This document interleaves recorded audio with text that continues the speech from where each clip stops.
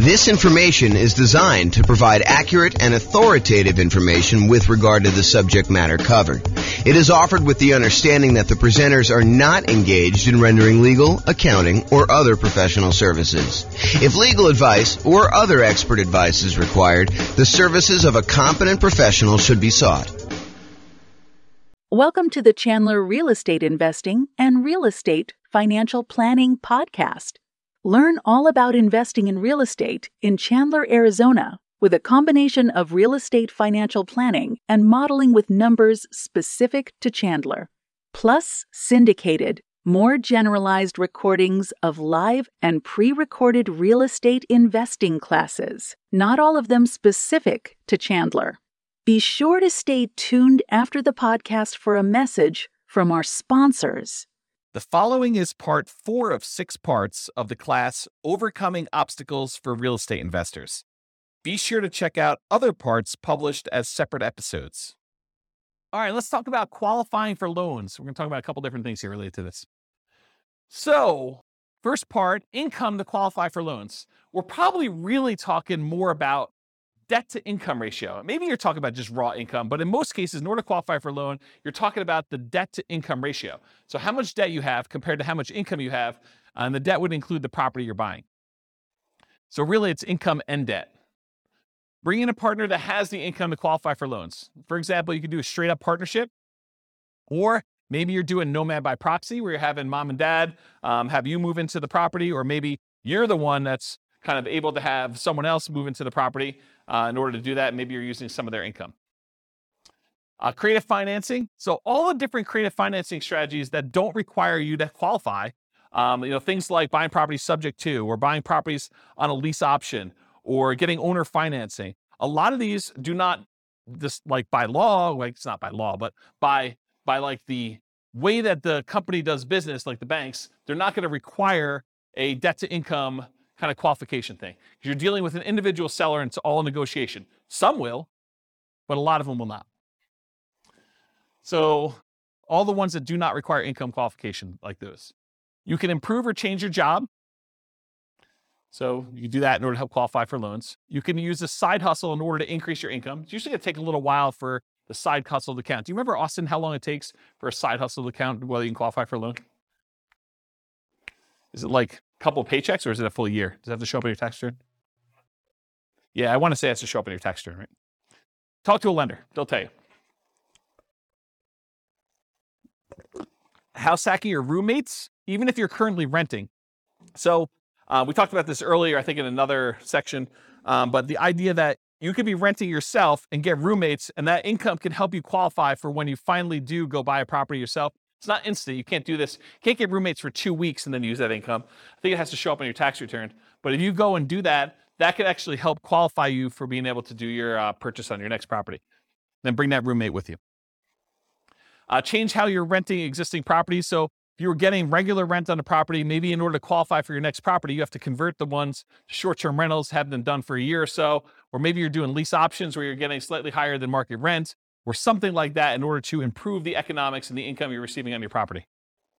And then finally, optimize or reduce personal expenses, especially those that factor into DTI. So maybe you're looking at your stuff and you're like, look, I've got this really high monthly payment bill, but it's really not that much left to pay off. I probably should pay that thing off to really improve my DTI if it's limiting me from getting my loan.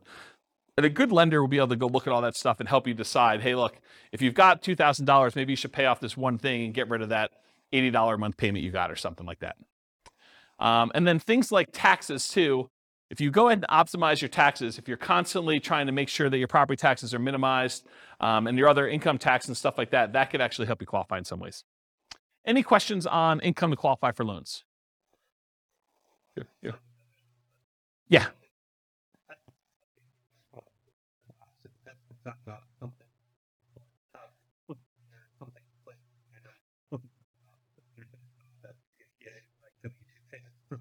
Oh, so if it's W-2 payments, you can count right away? Okay, but doing something like flipping cars or something like that where you don't have W-2, then that needs to show up on tax returns. And a roommate would need to show up on tax returns, right? That's my understanding. Yeah. Go check with your lender just to make sure. What's up? Yeah, I think that sounds right to me, although it could be loan specific for all I know. So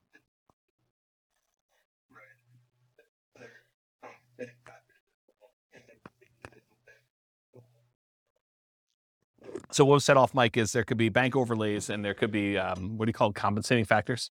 Yeah. So go talk to a lender if you're going to do that situation. Make sure you know exactly before you go get roommates when you're not going to be able to use that money for a couple of years. Go talk to your lender and find out all that stuff ahead of time. And a lender would absolutely love to talk to you about those questions, provided you're going to use them in the future, even if it's a year or two in the future.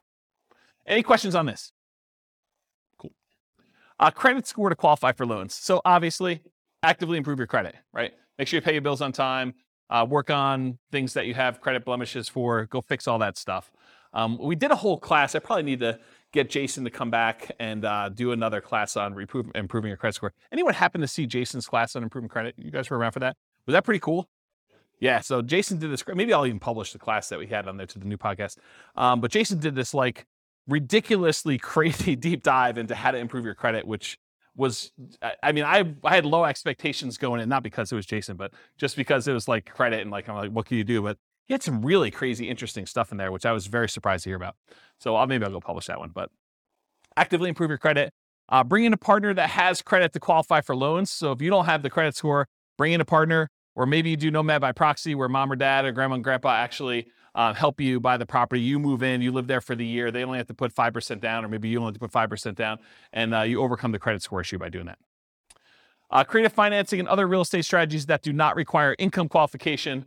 In other words, credit score. So if you're doing wholesaling or wholetailing, or you're doing real estate brokerage, all those I kind of put in the same bucket. They're kind of like making immediate income by helping people find a property to buy. It's kind of the way I describe it. And depending on whether you're flipping your own personal property as a contract, wholesaling or wholetailing, or whether you have a real estate license and you're being paid a brokerage fee to represent one side of the party or act as a transaction broker and get paid a commission to do that. Those are the kind of two different variations of that. Partnership flips and regular flips. So partnership flip is where you have the seller of the property remain as an owner of the property. They leave their loan in place and you kind of coordinate the repairs, and then you guys sell it together and you agree to split the profit on that in some equitable way, whatever you guys negotiate. And then regular flips is where you acquire the property, you do all the work that needs to be done, you resell the property. Sometimes you could do those with hard money loans where it's not required. If you're doing the partnership flip, there's no loan to get. So it's really the seller keeps the same thing, so you don't need a credit score at all. And when you're doing regular flips, it could be a hard money loan or something like that. Or you can pay cash. Already mentioned partnerships. We'll talk about that. Lease option family. So you agree to lease a property with the option to buy it. A lot of times those do not require a credit score in order to do those.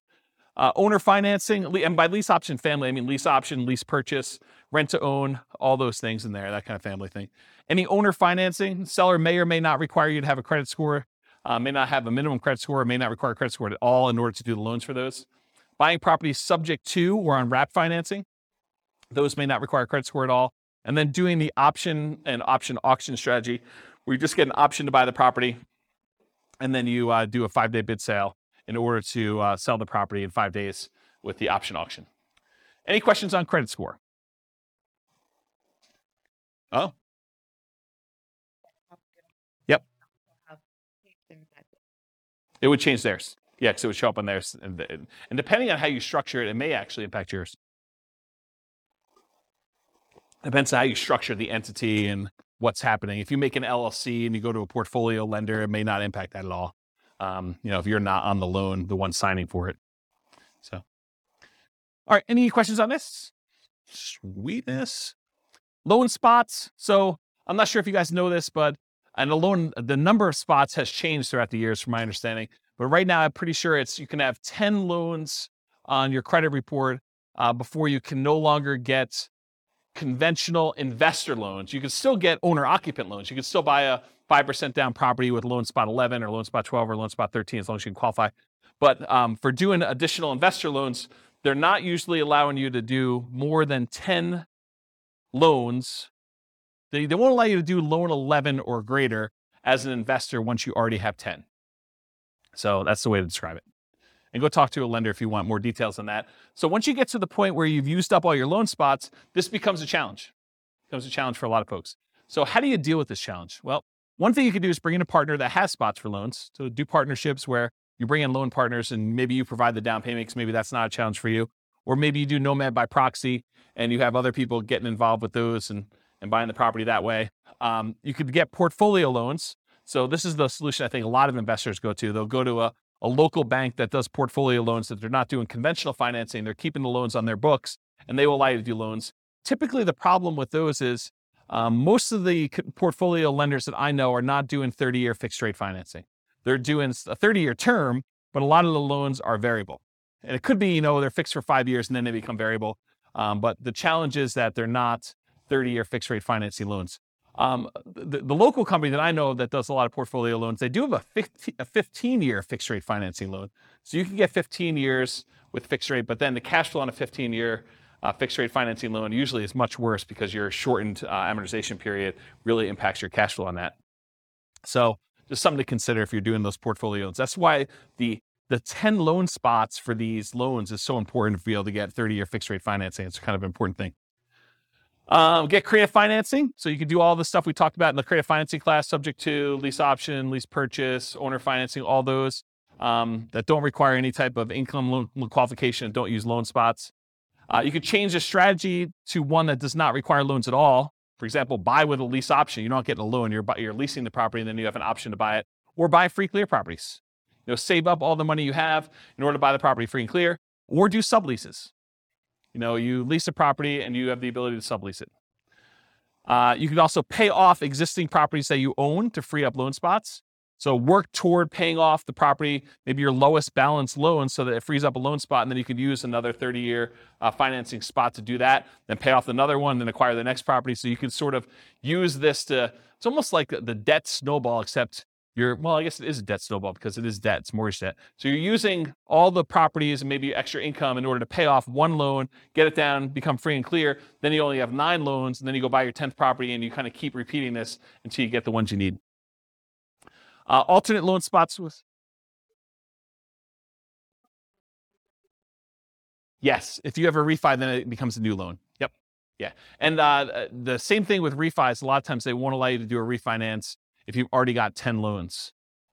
So it becomes really tricky though, because let's say you go get 11 loans. My understanding, it becomes hard to even do like a rate and term refi on the ones that you had beforehand.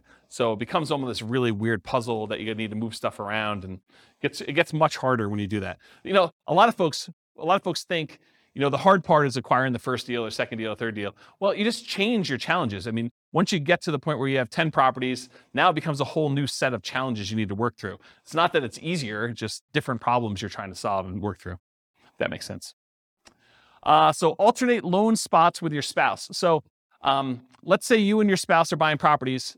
They can get 10 loans on their Social Security number. You can get 10 loans on your Social Security number. You can get 20 combined.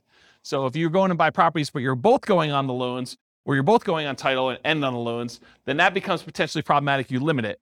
The tricky part is some lenders will give you pushback if you're doing joint taxes. If you're both on the tax return, some lenders will give you pushback saying, it's really on the same tax return. It's really both you guys. So we're all going to count those for them as well, for her or him, depending on what it is, for that sort of situation. So you may need to file separate tax returns, and then you have some tax issues as to whether or not you're taking, the joint married things, all that other stuff. So I'm not a tax guy. So realize you might get some pushback from lenders if you're doing that. But if you're thinking to yourself, look, I'm really trying to do this 20 loan strategy, and my spouse and I are going to alternate, think about this ahead of time. Go talk to a good tax advisor, go talk to a good lender, and make sure that your plan is sound. And then maybe you do separate your tax returns a couple of years ahead of time before you get close to that number to make sure that you can do what you need to do. Any questions on loan spots? This concludes part 4 of 6 of Overcoming Obstacles for Real Estate Investors.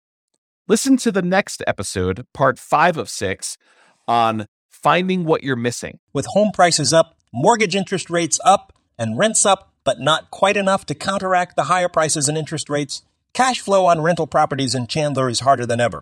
Book a call with the Real Estate Financial Planner to apply our proprietary 88 strategies to improve cash flow on your rentals.